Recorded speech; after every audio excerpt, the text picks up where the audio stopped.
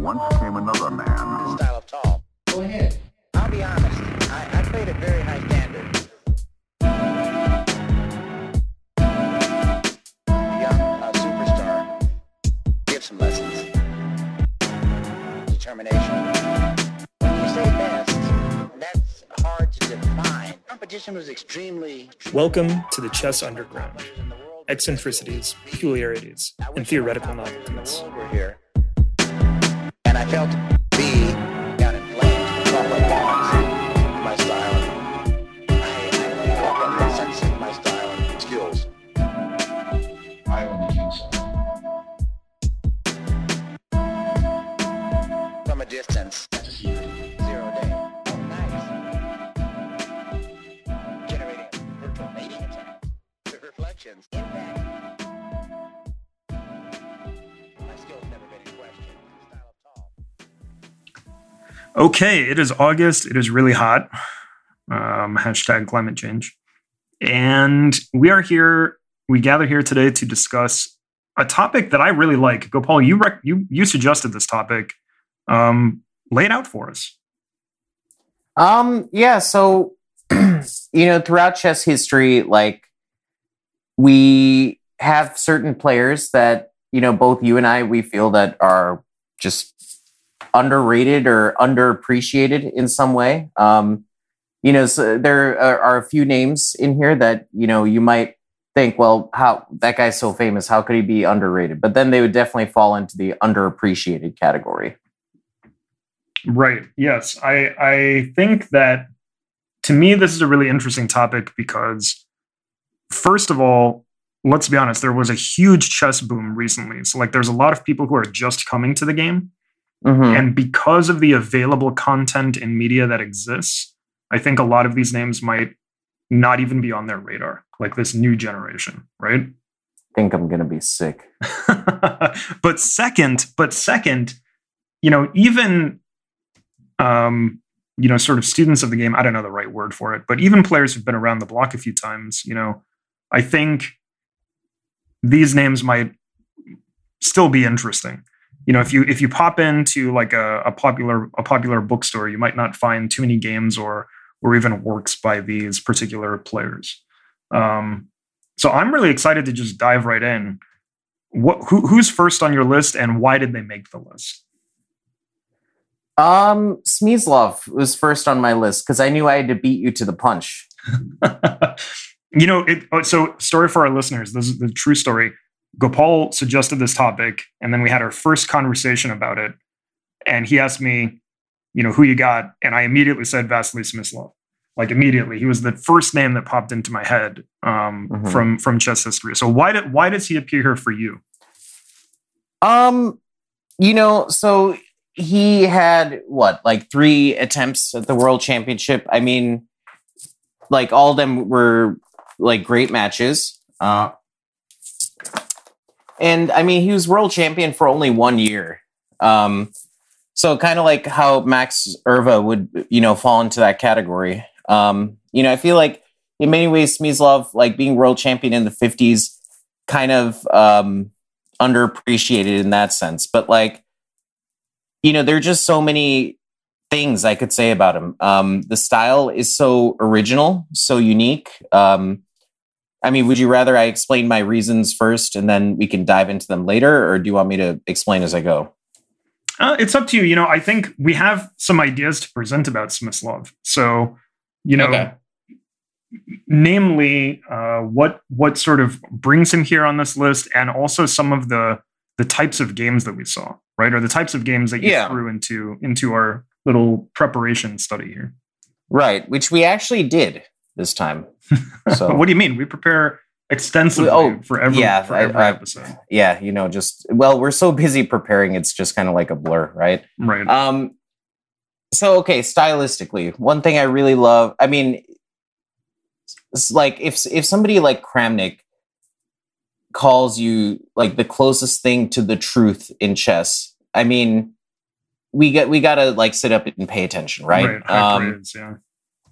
Yeah, the way he would navigate all sorts of positions, like static, dynamic, irrational, just anything. Like, he really just made it seem ultra logical and almost effortless to a degree.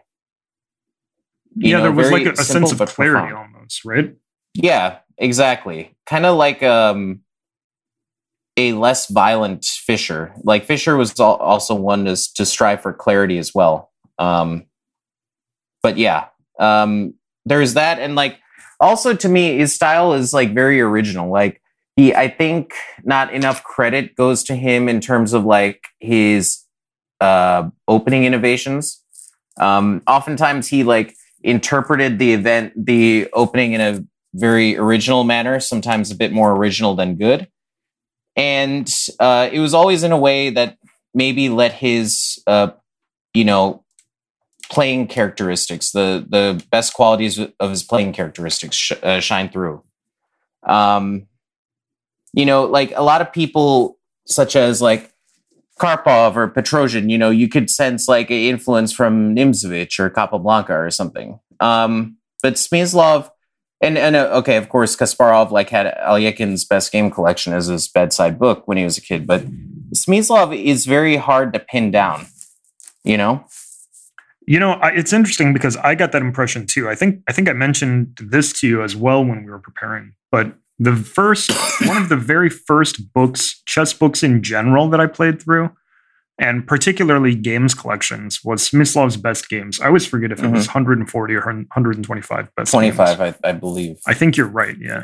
And you kind of get that sense, that he had this very, as we mentioned, clear and simple, but also surprisingly like original approach, if that makes sense. Mm-hmm. Sometimes in chess, I think we use those terms almost in a contradictory fashion, where originality does not necessarily equate with like clarity or simplicity. Mm-hmm. But I think Smyslov somehow found a way to use them both very well. Right. And of course, it doesn't have to be so black and white. Like, being a world champion, obviously, you're incredibly versatile, and like you can channel like extremes of either aspect at any time, Yeah. So you were mentioning about his opening innovations and his original style of handling the opening. Is there one in particular that stands out to you? I mean, man, that's really difficult. Like, I wouldn't even say it's like one in particular, just because like they're so. I mean, it's funny. I just said they're like underappreciated innovations, but they're like they live almost rent free in my mind. I mean, of course, his ideas like in the Grunfeld, the Ruy Lopez for black, he introduced so many interesting schemes there. Also the Slav, like he could, he was playing a lot of like classical Slav type lines, like with DC4, and then if white played an early E3, he had played a lot of those Schlechter Slavs with G6. Like he won a famous game against Arthur Bisguier. And so, yeah, I mean, those are interesting, but like for me, it's more of those, of course, Catalan and I know you love the Smyslov King's Indian for many years as white. Yeah, I did play that for many years, and even to this day, I'll bust it out every now and then. I mean, right? Any opportunity you get to open the H file or shove your H pawn, as the case may be, sign me up. Well, that's okay. That's just you. But anyway, and Alpha Zero. It's funny. Before I come back to that, like, because we did include a Smyslov game in the study with the Smyslov King's Indian. It was so quiet, just the manner in which he won. And so, when I heard your H pawn and just kind of a direct contradiction to the character of this game, it reminded me of a meme I saw on Instagram today that said, "May all your Delulu come true." And I wish that for you, my friend. I like it. Anyway, but like, we need that meme with like a frozen image of the final position of Smyslov Fuller. Oh God, yeah, that's really, yeah, that as the children would say, hits differently in many ways. Like, I mean, I personally love the King's Indian. I know some people are really not about that life, as the children also would say. And yeah, may your attacking Delulus, they did not come true in this game. No, They definitely definitely not as the King's Indian player. Correct? No, definitely not. But anyway, like, so what I was going to say about that is kind of not even necessarily his, iconic or like regular contributions, but some of the experiments that he had. This always fascinates me with a lot of world champions, because like if you look closely at the historical context of like the games that they've played or their tournaments, or what was topical at that time or what literature was released at that time, you can find a lot of rationale for why they would play the things that they play. But with Smyslov, it just kind of felt like, oh, I'll just play the Chigorin defense here and there. Or like we had in one of our preparation studies, a very original Leningrad Dutch against Portish, where right, with this strange like bishop e6 to f7 Stonewall. Yes, Stonewall hybrid with the early bishop e6. Normally, there was king h8 to prepare bishop e6 to go bishop g8, but just very original way of playing. Yeah, and by the way, we should mention we will put our edited, because the original study I think is going to have some inappropriate comments from yours truly and yours other truly. But we will put an edited study up with all of the games that we're discussing today, so you can check it out, or if you want, play along with them as we are discussing that particular game. The one you're referring to at the moment was Portish Smyslov, correct? Right. And in this game, essentially, Black allows the early capture of his light square bishop in a Stonewall-ish structure. In a Stonewall Lenin, it started off as a Leningrad Dutch, and then it morphed into a Stonewall. Mm-hmm. And then, which is a very interesting idea. It just seems so ugly, but like, in the Stonewall Dutch, right, the light squared bishop is like one of the worst pieces. And so he plays this like bishop e6 f7 sequence. So it's bishop e6 knight g5 bishop f7, and of course it later just gets captured on f7. Right. And sort of the point is, right, you have all your pawns on the white squares hemming in the bishop anyway, so just get rid of it. Yeah, this was something that he actually, now that I think about it, this is totally something that he did in the Schlechter Slav. So like the early lines after c4, c6, let's say knight f3 or knight c3 and then e3. It's very common to play bishop g4, take f3, and then start putting the pawns on the light squares. Right. Yeah, exactly. Yeah. So like, even as exotic as this approach is, like there is like a certain, positional logic that it follows, but it's just, you don't see it applied too much in this setting, and the viewers will, if you have any familiarity with either of these openings, you'll know what we're talking about. Yeah, the one that you dropped in the study that really struck me in terms of like the opening was Smyslov Romanshin. I don't see the year here. Here it is, 1976, Moscow, 1976. Just another, like, you see that knight on h3, right? And it's almost a little, there's definitely some logic to it, but it's almost a little like, okay, what has he got in mind here? You sort of recognize even at that early stage that we're going to see some fun ideas. Yeah, so this was my term that I had coined from an old like book project I was working on that later morphed into a different one. But I had a section in there called the canvas. Basically, like, it was about selecting an opening where the character of play is stable enough so that you leave it open to interpretation. In this era, right, of chessable courses and like all these like super forcing lines, it's hard. It just feels a bit harder in a lot more cases to play dynamically, right? Or I'm sorry, organically rather. And the closed Sicilian is like an example of how Smyslov could let a lot of his playing characteristics come to the forefront. He's even played moves like knight f3. He won a famous game against Kotov. I believe it was 1943 or 41. And I mean, it's not a great move because it blocks the F pawn. Although, like sometimes, let's say if the bishop run E7, like with E6, bishop E7, and knight F6, there's knight G5 and F4. But like, you'd probably prefer not to block that pawn. He's played the other moves as well. But yeah, knight H3. Typical Smyslov. Right. I almost think of it as like one of those early anti-Sicilian interpretations where, the famous position in the Najdorf where there's like a moment where almost every legal move for white is like playable. Yeah, like on move 6 when black plays A6. Exactly. Move 6, A6, and then white, almost every legal move is completely playable and has been tried, right? By the way, can we have a quick sidetrack about that? Yeah, absolutely. So sidebars are always welcome. Okay.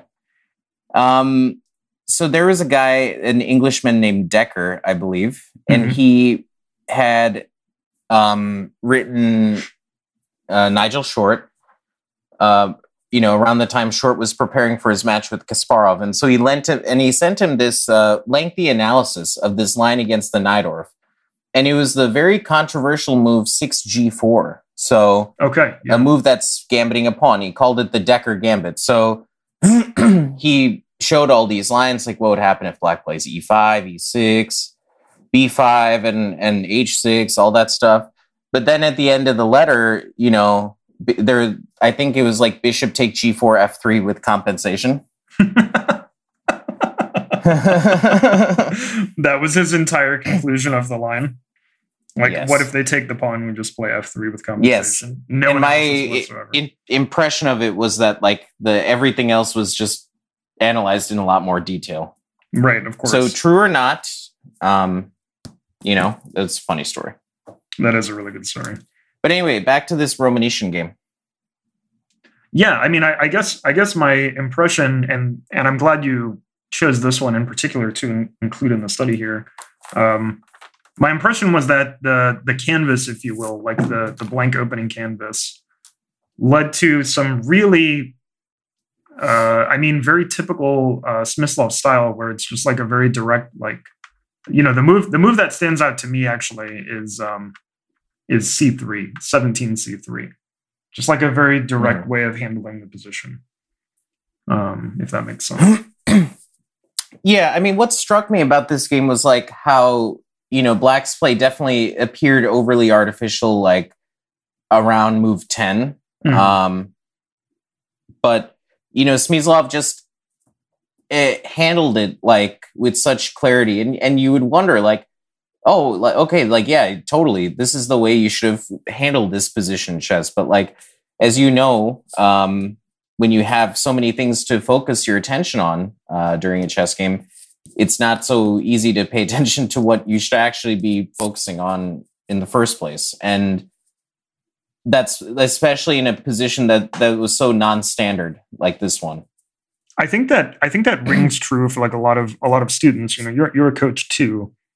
One of the things when you have the more complex the position, the harder it becomes to make priorities, right? To like set a list of priorities and decide, what this, then that, then this. I think that's what students struggle with, for me, my experience, the most. And it's true at every level. Like the beginner will be like, well, should I take my piece back on F3 or should I be down 3 points but have the pawns on F2, G2, H2 together in front of my king? Should I play G2 takes F3 and get my piece back, or should I keep my king together?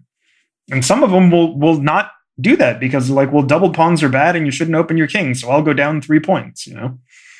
But then as maybe the question they should have been asking is if they should quit chess. Yes. Hashtag life lessons with Go Ball. That would be. I would watch that reality show. 100. Yeah. Okay. 100%. Yeah, I'd watch it too. But no. So like again, getting back to 17C3, it sort of illustrates that point, right? You're absolutely correct. Like you have this complex position with a variety of factors, and just not just making a priority, but approaching it with a very direct and clear idea, which of course, you should always strive to do. But the way in which he managed to do that always very fun to watch as a fan. Mm-hmm.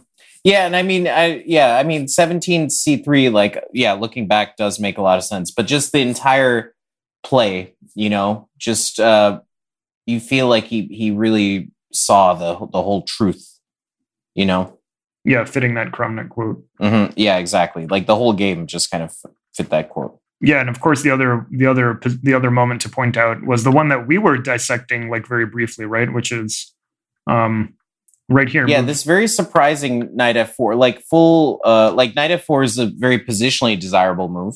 Right. But like he like ensuring the tactical like success of the move. Yeah. I mean he supplemented it, his very crystal clear positional play with like amazing tactical vision spanning the whole board. Right. Yeah, so that's move 29, knight f4. It actually took us a second to work it out. So I would challenge the users when you go check out Smyslov. Smash that hamburger menu. Smash that hamburger menu, right? Yeah. When you go check it out, see how well you can calculate 29 knight f4, and then of course Romanchin does not play 29 knight takes d4, which is interesting. And there is a tactical point behind it, so see if you can work it out. Mm-hmm. The idea. It's actually really cool. I'm curious, Gopal, did you spot it or how did you stumble across the refutation? Combination of spot and remember, and then before I wanted to sound foolish, I turned on the computer, which confirmed it. But I did remember because I've seen this game like a couple of times. I don't remember exactly where, but sure. Yeah. Yeah, and another thing about Smyslov that I did want to talk about, because I know I don't want to have any spoilers here, but we do have a, let's say, endgame composition adjacent type person. Yes. Featured. So Smyslov, he was a composer. Like he composed a lot of studies starting at a young age. But yeah, as Jan Timman said, this is a craft that actually lay dormant throughout his best years. He returned to it when he was already starting to go blind, which I believe he was showing some signs of this in the 80s. Really? I did not know that. Yeah, he was starting to go blind. And like, I remember Sarawan told a funny story about like how, he saw the first great player he ever saw in person was Paul Keres and at a tournament. And the guy, he's playing this Canadian FM, very solid player. And then the guy plays Petrov against Keres and Keres plays D3. But then like beats him very smoothly. And like he said, the manner in which he just finessed the pieces to their squares was just so lovely to watch. And he assumed all elite players move their pieces in like a very, graceful manner.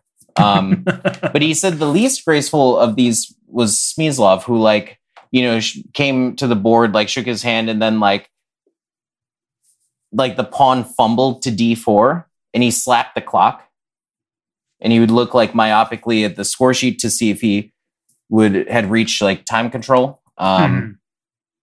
And yeah, but those were signs of his blindness. And despite that, he played vision issues, right? Yeah. He had won some tournaments up until the 90s, and then also he qualified for the candidates at the age of he lost in the semifinal or quarterfinal of the candidates to Kasparov, but he beat Ribley. Yeah, I mean certainly one of the players with really impressive longevity. Yeah, but anyway, so when he started to go blind, he like especially in the late 90s and early 2000s when it was, that's when he basically stopped playing chess. He composed quite a bit. Wow. And some very beautiful problems. Yet another reason why he belongs on this underrated, underappreciated list. Mm-hmm. I actually did not know that about him. You learned something new, even about your own chess idol. I learned something new. Yeah, I'll put some in the preparation thingy. Nice, cool. Okay. Any final thoughts before we move on to number 2? Number 2 was another player actually who, when I brought him up, I learned something new. I mean, I think if I say any more, we'll just keep going. Right. Yeah, we can only massage that Smyslov so long, if you know what I mean. Oh yeah. So number 2 on, I mentioned the name. For me, I just have such tremendous respect for him as a chess author. The author of one of my favorite all-time books, Zurich International 1953. Also, incredible longevity. We were just mentioning that. It's David Bronstein. And you brought up something very interesting about Bronstein, which I was unaware of, that he actually had quite a few and mostly successful matches with chess computers over an extended period of time. Yeah.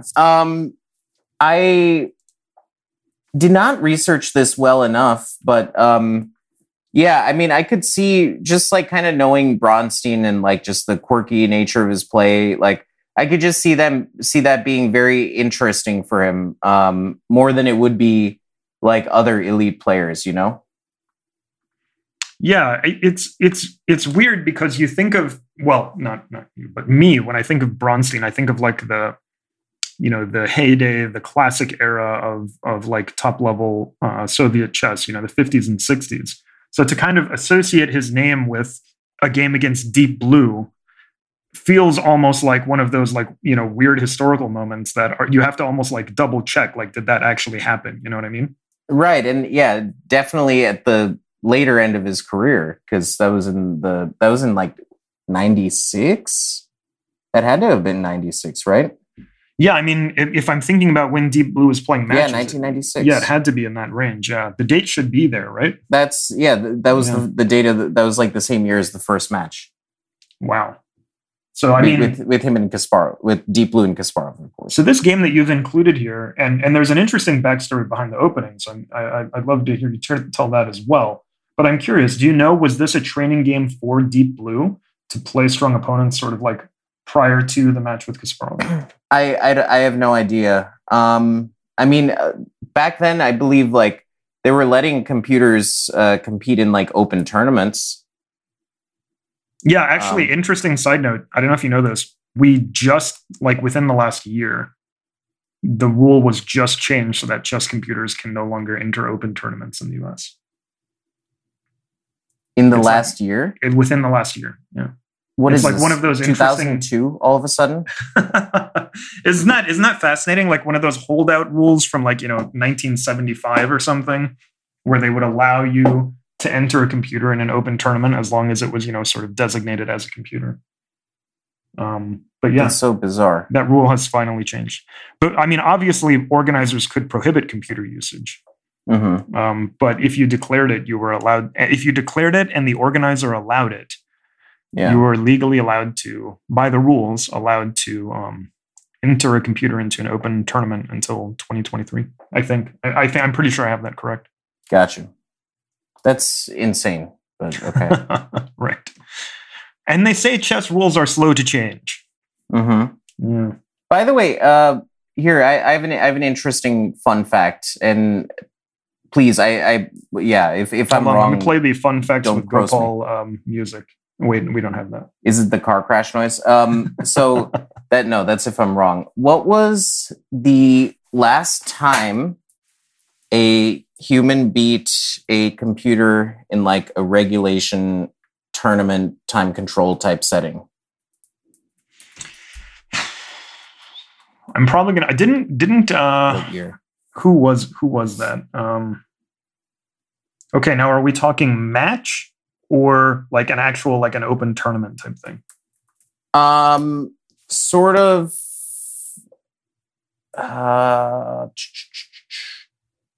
Like a man machine type machine match. Yeah, exactly. Right. But or a tournament, let's say, where there were several men's playing against several machines. Oh, I thought I remembered, and this is just like off the top of my head, that the last person to like defeat a computer was Ponomaryov, but I could be very wrong. Good. Yes, in 2005. Really? Okay, I got that right. Yeah, it was an interesting game. I have it here, and maybe I'll add it to the preparation thingy. But yeah, he actually made just an elementary blunder, like forgetting about en passant. There is a famous picture of him with his like hand covering his mouth in sort of an HELL hockey sticks. I've done that again, you know? Yeah, right. But he didn't win the match, but he won a game, right? He won a game in the match. Or did he win the we'll get the stats guy on that, but I remember the game was decided based on a very odd oversight by the computer. Going for like rook for 2 pieces, but like it was obviously like a elementary horizon error. Mhm. Where it just like the position, I'll just put it in here. The position did not warrant it. Right, yeah. He just like, Ponomarev was like nursing the advantage of an extra pawn. Kind of like it looks like a pawn sacrifice that either today's computers would offer or like a very early Houdini would try to offer, just kind of maybe a little bit vague. But yeah, anyway, that was him. It's like either a not quite strong enough engine would offer it, or like the strongest engine because they know how valuable that initiative is. Right. Yeah. But anyway, with Bronstein and the computers, so interesting. The game that you put in here, the one that I was referencing against Deep Blue, was another example, sort of the same thing, where the computer is making the fundamental error of essentially overvaluing material. Mm-hmm. Yeah, almost like in this Ponomarev game that we were talking about. Exactly, right. Yeah. So if you want, I think the listeners would love to hear sort of the way you introed this game for me, essentially. I mean, so he played the wing gambit, which, I mean, okay, these days, E4, like, C5, B4, right? Right, E4, C5, B4. You know, the idea that he used, there was a really cool version of that with 2A3 preparing B4. But so after B4, take A3, D5, take, queen take. You know, Bronstein had played this wing gambit, like I think countless times against computers for some reason. I don't know why. And so after E take, queen take, knight F3. So, you know, you don't blunder your rook with A take B4, queen E5, like in the famous Shirazi game. E5, A take B4, bishop B4. I mean, these aren't like my favorite moves for white. Knight F3 is okay. But AB4 I wasn't a fan of. But after bishop B4, he played like the most surprising move in the world, rook A3. Mm-hmm.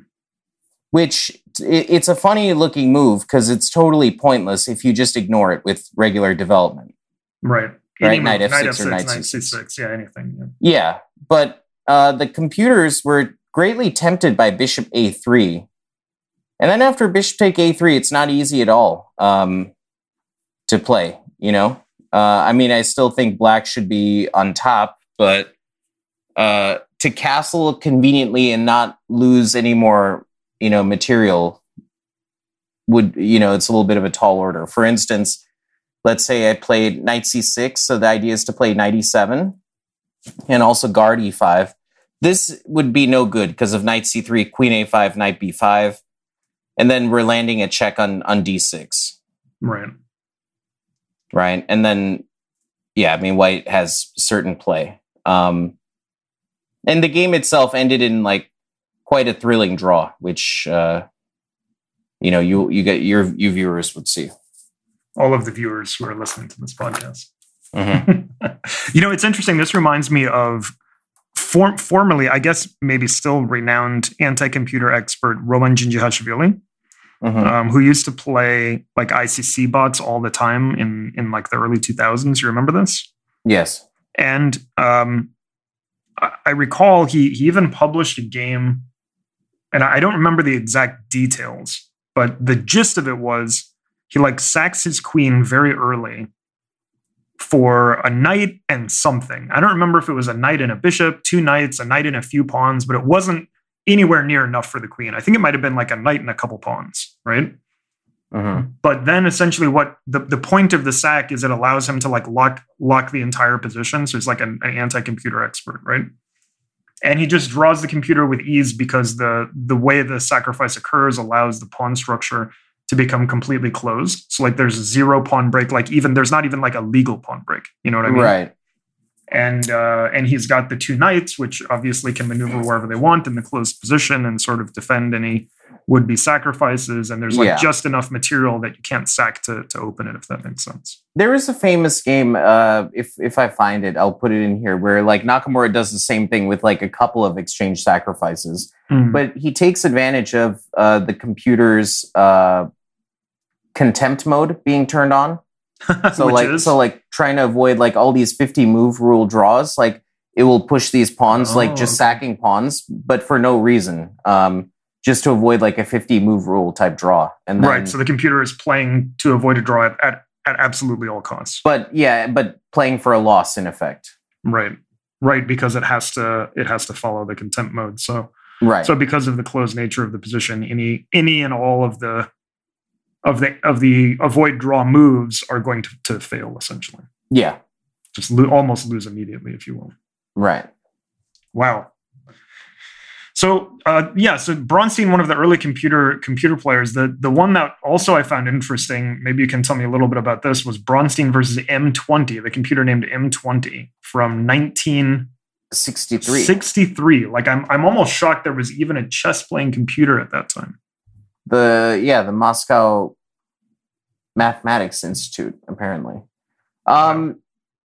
I feel like I used to know a bit more about this game. I just always thought it was a pretty game. Ever since I was a kid. Like, so with this King's Gambit, Braunstein plays knight f3. I mean, funny thing about this was like, I think Braunstein himself said, maybe it was years after this game, knight f3 is good if you want to draw, but bishop c4 is a better try if you want to win. I think maybe because like knight f3, d5, ed5, knight f6, something like that. He wasn't content with, and bishop c4 maybe felt wasn't sufficiently explored. I mean, Braunstein's opening contributions, like Smyslov's, are always very interesting to dig up. So M20 plays one of the I would say probably the easier or like more topical recommendations of today's time. I feel like it's a very compact recommendation, this knight f3, knight f6, the Shallop's defense or whatever. But after e5, it plays knight g4. Like knight h5 is the move to hang on to f4. And you know that knight can be reinforced with g6, g5 maybe if you're feeling frisky. Clearly I think showing some of the limitations of early computers, right? Right. I mean, not just lack of openings book, but also like lack of sense of where the piece belongs. Right. And Braunstein could have played like maybe in a more prosaic fashion. Like, don't you feel like on move 7 when he played queen e2, he could have just captured and play like bishop c4 and castle? That's like a King's Gambit player's dream. Right. Exactly. Yep. But I think he had like in mind, I mean, of course, like what he did against Deep Blue, like, he was such a great player. Of course, he knows that, the rook doesn't have to be captured on move 7. But I feel like maybe his imagination wanted to test the computer with like a rather fanciful sequence of moves. For instance, after knight e4 on move 8, perhaps exploiting the computer's materialistic nature, the computer plays knight e3. And after check, he goes bishop d2. You get the sense at this moment in the game, after 10 moves, that it's almost like he's toying with the machine, right? Right. Yeah, exactly. Like, yes, take all my stuff. Right. And actually, so, on move, the king just walks the plank. I believe if king e8, I wonder if the computer only saw a draw. But like he could do this, knight f6 check, king e7, and then even like some knight g5, I believe. Continuing the game. Yeah, queen h5. I mean, it looks quite scary. But you'd have to analyze that. But after king e6, he just, walked the plank in the worst possible way. And it was very cute checkmate at the end. And what I liked too about the end was like, of course, mate in 1 is better than taking the queen. But I mean, I just still find the final position amusing. It is very satisfying. I agree. Yeah. So Bronstein, interesting because I had sort of thrown him on my list for his contributions as a chess author and writer, but it's fascinating to see his efforts against machines, especially early machines, and some of the ways that he dispatched them, I guess would be the best way to put it. Right. Also, you had mentioned literature, and I just want to touch on his game with Winnie Water from 200 Open Games. I believe that's another book that you enjoyed, right? Yes. We've posted the accompanying story in the notes, and so it's very cool to like play along with it, just because it's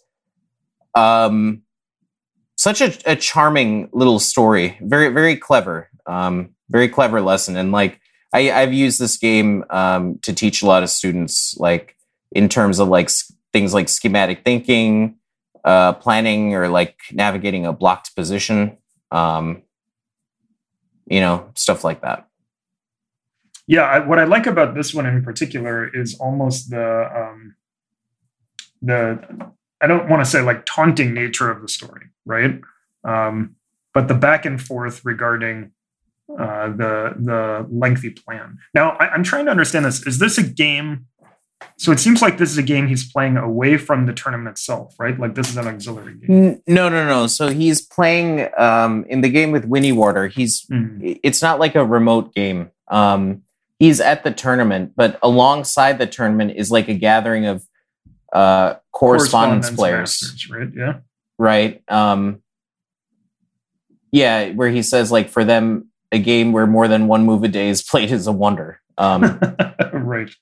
I never. But yeah, he basically has this conversation with somebody who he knows, that's a chief at the Institute of Geological Research or something like that. And they're just having a conversation about the game in between moves. Like the guy's asking about the ongoing game, the game that's currently right. Yeah, why'd you do this? Why'd you do this? And Bronstein's like, oh, excuse me, I have to go. My opponent has moved, and yeah. It's a nice story. Yeah, so we'll leave that there. I agree, it is a very interesting one. Any final thoughts on him before we move on to the next one on your list? I like the dream story you told as well. Yeah, this game. Bronstein apparently played this game in his dream and wrote it down, but then he later denied it. So I don't know what's going on. So there's some questioning as to whether or not it actually exists, right? I don't know why somebody would deny something so creative. It reminded me of the time when your mother denied the manner in which she remembers her initials. Yes, correct. Yeah. Classic JBM. So Queen E4 in this position is a really fascinating move because, I mean, it almost feels like it shouldn't exist. You know what I mean? Mm-hmm. Like, how is this? Basically just a winning move, right? Out of a shot in the dark winning move just kind of comes out of nowhere. Yeah, unpinning the knight, so enabling knight d5, threatening bishop takes c3, and then in order to buck the queen off of e4, like you got to play knight d2, but that hangs the bishop on h4. So there's so much going on. And you don't have time to include bishop f6 because simply bishop c3. And if queen d1, then knight take d5, right, and the position collapses. So everything, remarkable motif. Falling apart. Yeah, very nice motif. So that'll be in the study under the chapter titled Bronstein's Dream Game. And by the way, I just want to make a quick statement about this. I don't know if we said this earlier, but I know we've said this a lot between ourselves. A lot of these games, you might wonder, like, why have you guys selected these games? Like, a lot of them are like just very special to us or unique to us or underappreciated games in general. Because, like, I'm sure a lot of our listeners might not have even seen some of the best hits of these players, but we've selected these games very intentionally to show off certain aspects of their style or play. Right. Yeah. Certainly, I would not say we're picking we're picking to present the most famous games by any of the players mentioned, or the greatest hits, even even the greatest hits, right? Even some of their best games. It's more an illustrative about one of the aspects that we feel was underrated or unappreciated. Underappreciated, maybe even. So the next person on my list would be Gyula Breyer. Yeah, this was an interesting name for me because, of course, I'm familiar with some of the variations that bear his namesake, particularly, I think, the most famous one being in the Spanish Ruy Lopez, right? Right. But I hadn't really gone too deeply on him as a player. So what brought him to your mind for this particular topic? I mean, just like if you think about the timeline of his life, he passed away, I believe, when was it? In like 1923. He like the chess that you see was just so revolutionary for that time. He, in many ways, he died in 1921. Okay. I believe he was, what was that? 28 years old. Yeah, very young. Yeah, very young. 20 or 29. He died from heart disease. Yeah, so like he was one of the original like hyper modern players. A lot of unique ideas, like for instance, the Breyer variation where on move 9 of the closed Ruy Lopez, white plays h3, black plays knight b8. Very controversial move at that time, and a move that wasn't really appreciated for a while, up until like maybe the 40s when, I believe Furman and Borisenko revived it in some Soviet tournaments. And then like later Boris Spassky played it, maybe Karpov a few times. And then like it had a big explosion of popularity in the 2010s. So yes, I remember that. Unfortunately, right around the time when I was studying and playing it quite frequently. Right. Yeah. A must like that, like specifically that variation or like that family of variations was told, Grandmaster Nikola Mitkov told me he's a lifetime E4, E5 player himself, by the way, that such variations are like a must play for like 1 to 3 years. Like, really? What was his reasoning there? Just because the play is so rich, it teaches you a lot about like maneuvering, planning, like you defend. It's very solid. It's very dependable. There are just so many good things you could say about it. Interesting. Okay. So Breyer makes this list. Is it primarily his opening contributions, or were there other elements as well? Well, so it's not only that. I mean, God, we could just rave about how revolutionary that move was at that time. Yeah, fair. The style in general that he played. Perhaps his most famous game, one where we have taken the liberty of including one of the players' really well-known games, was his game with Johannes Esser, where he launches a very modern-looking attack for a game played in 1917.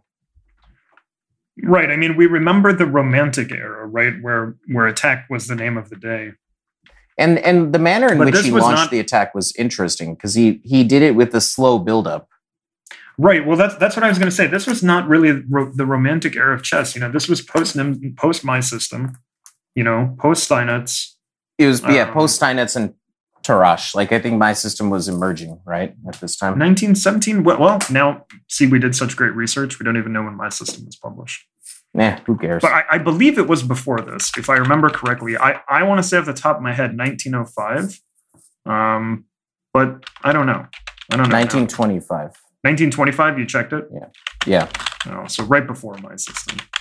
But yeah, really, really like well-founded positional attack. I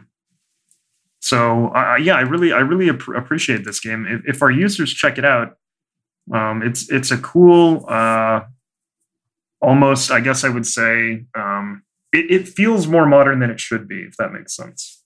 Mm-hmm. Yeah. And really, I think what says it all is like Breyer, like his name might be mentioned in passing here and there, and like of course because he passed away so young.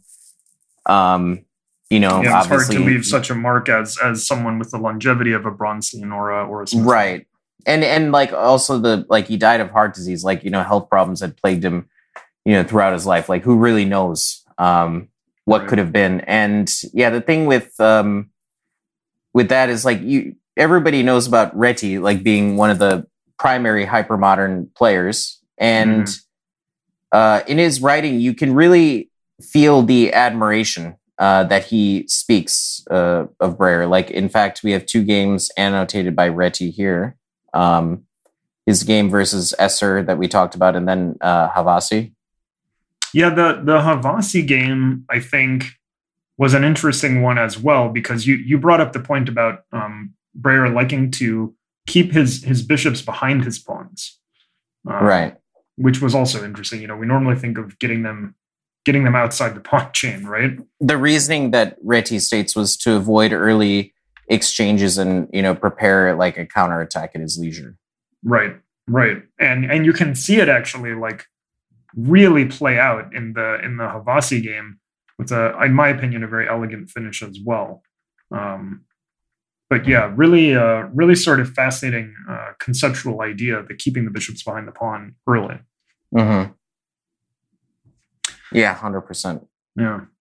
So we have a couple Breyer games in there for users to play through. I think, you know, I'm sort of on board with you where it's one of those players who definitely bears looking at, and in particular because of the ahead of his time component, if that makes sense. Mm-hmm. Okay, anything further to wrap up Breyer, or should we move on to our final name on the ultimate list of underrated and under or unappreciated players? No, I think we could move on. You see what I did there with all the U's? Yeah. I overplayed that one. Car crashed out. Okay, so the last name on the list was one that I think I had suggested, and then you immediately fired off a couple of PDFs to me, which were awesome. And that is, and I hope I'm pronouncing this correctly, I believe it is Alois Watawa. Yeah, I hope so. So I actually scoured the internet to the best of my ability, and I had a very, very difficult time finding any actual games from Watawa, which makes sense because Watawa was really not known for his play, but instead for his compositions. Right. And I have a really distinct memory of my first introduction to a Watawa composition. It was enemy of the podcast, FIDE Master Carl Bohr. And I believe you yourself were visiting for a camp. And was it you who introduced the solution or the composition to Carl? I think I had heard of it. I'd heard of Watawa from also enemy of the podcast, Mezgin Amanov. I'm not sure exactly how he found out about it, but I'd venture to guess that since Watawa appears a lot in various Dvoretsky books, you know, maybe that was his introduction. I mean, nowadays, of course, he's quite celebrated. But anyway, yeah, so I that was like my latest thing, and Carl being very much into compositions and you being into perhaps the less helpful helpmate type problems. I figured we could all have a good time. So I don't you don't enjoy my helpmate ones that I show you every now and then? No. But so fair. Yeah, we were in I believe downtown Bloomington, right? And then I was just picking out random problems, and yeah, we were just trying to solve them. And yeah, just the very striking originality. Yeah, I mean, you really feel differently when you've seen a Watawa composition. I don't know how to put it other than that. Do they hit differently? The yes. Children say? Yes, as the children say, they hit differently. There's some element about them that is like very almost surprising, right?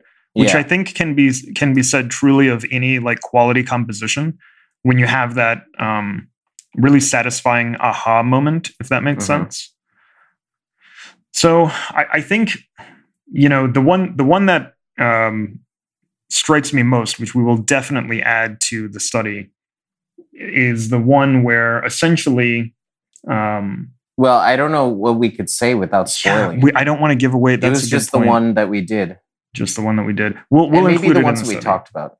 Watawa 1960 is what it'll be listed as in the study, composed in 1960. But we don't want to give away a solution. That's correct. If only there was a Watawa 420. Am I right? Yeah, I mean, he did compose for a very long period of time, right?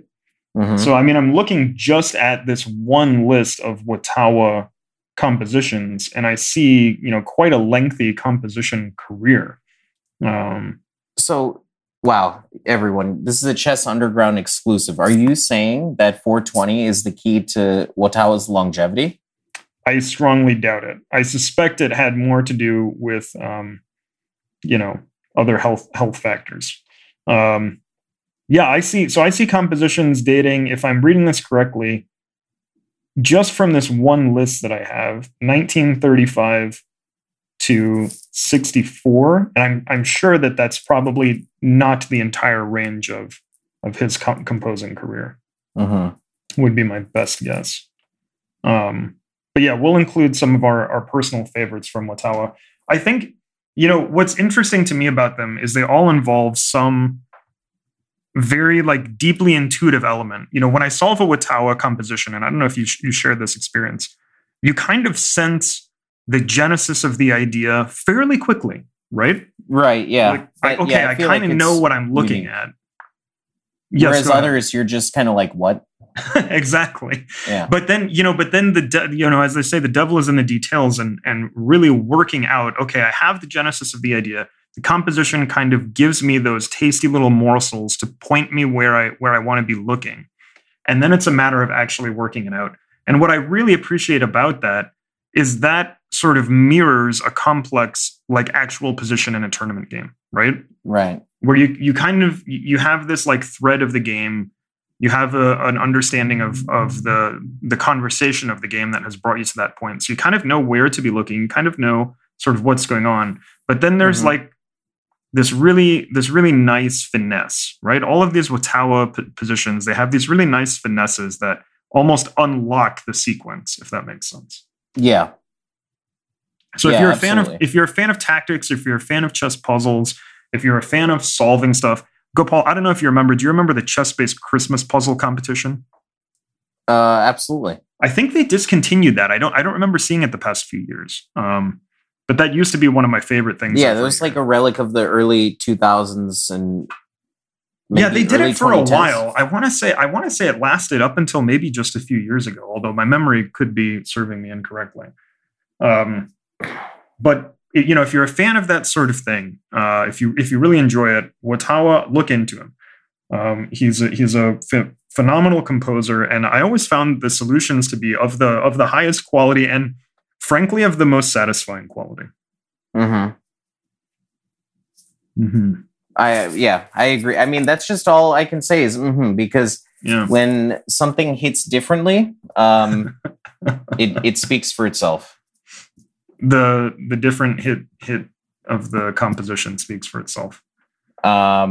We should mention.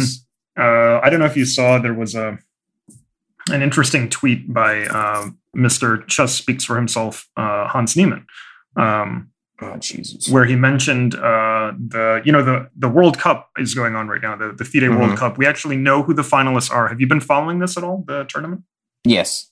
So we have Prague versus Carlsen in the finals. Mm-hmm.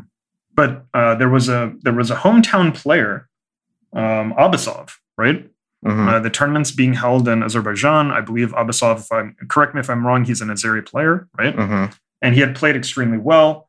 And there was a tweet going around that apparently, allegedly, Abasov himself had also been banned from chess.com. Did you see this? I didn't see that, but I remember back in our old ICC days, I don't know if he was on that list that that famous list that came out. I do remember there was one published. Right. Yeah. I mean, some of them maybe were questionable, but I know I could verify some of them for sure. But I know back in like the Dos Hermanas days, maybe like right around there. Yeah, he was definitely like talked about quite a bit in terms of, you know, being a cheat. Wow. Yeah. So there was an interesting tweet, and my question is this though: when is the "speaks for itself" meme going to die in the chess world? Yeah, I kind of want to just use that phrase without, you know, I guess maybe when people stop finding en passant amusing. Like, what's this glitch? Shut up, you know? Yeah. Yeah. You know, I myself tweeted about en passant, but it was because I was aboard a Delta Airlines flight, and there was a game that you could play. You could play on the Delta Airlines. You know how they have those computers in the back of the headrest sometimes on planes? You can like watch movies and stuff. No, I'm a peasant, but yeah, go on. There was one where you could play chess, and I played the computer game of chess, and I attempted to play en passant, and it just had no idea what en passant was. So I tweeted at Delta Airlines to fix their machines. So I just texted you my favorite chess meme, which maybe it's time to wrap up, so we're not going to talk about it here, but perhaps that could be a future topic. I love it. Yes, absolutely. And we should find a higher quality image of this and probably include this in the show notes also. Well, or maybe for next time. Or maybe for next time. Yeah, fair point. We always need that hashtag content. Well, Gopal, this has been a lot of fun. I really hope our listeners have enjoyed as well, hearing some of our thoughts, our personal list on the underrated, unappreciated players from chess history. Any final comments, thoughts, musings, ramblings, poetic interludes? Not really. Yeah, we're gonna have this like studies assembled for y'all in the show notes when it comes out. So we'll clean it up. We'll make it look nice and pretty, so you guys can play through all of the games and studies mentioned. Yeah, please do. I guarantee you, it'll be a nice, like, you'll enjoy yourself and hopefully find some inspiration. And yeah, hopefully these players become some of your favorite underappreciated players, underrated players as well. All right, awesome. Well, for Gopal Menon, this is your host, Pete Karayanis. It's been another wonderful month in the underground. We'll see you next time. Love you. Bye. Thank you for listening to the Chess Underground, a U.S. chess podcast. Please check out our entire suite of podcasts, which release every Tuesday, and include Ladies' Night with Jen Shahad, as well as Chess Life cover stories and One Move at a Time with Dan Lucas. U.S. Chess would like to thank Jason Andre at 7 Season Films Photography and Media for our podcast production and editing. If you are starting your own podcast, visit www.7seasonfilms.com for consulting, production, and editing. Until next time, signing off, Pete Karayanis.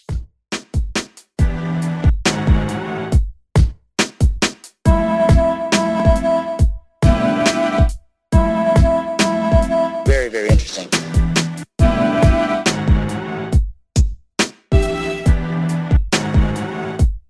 Give some lessons. Determination.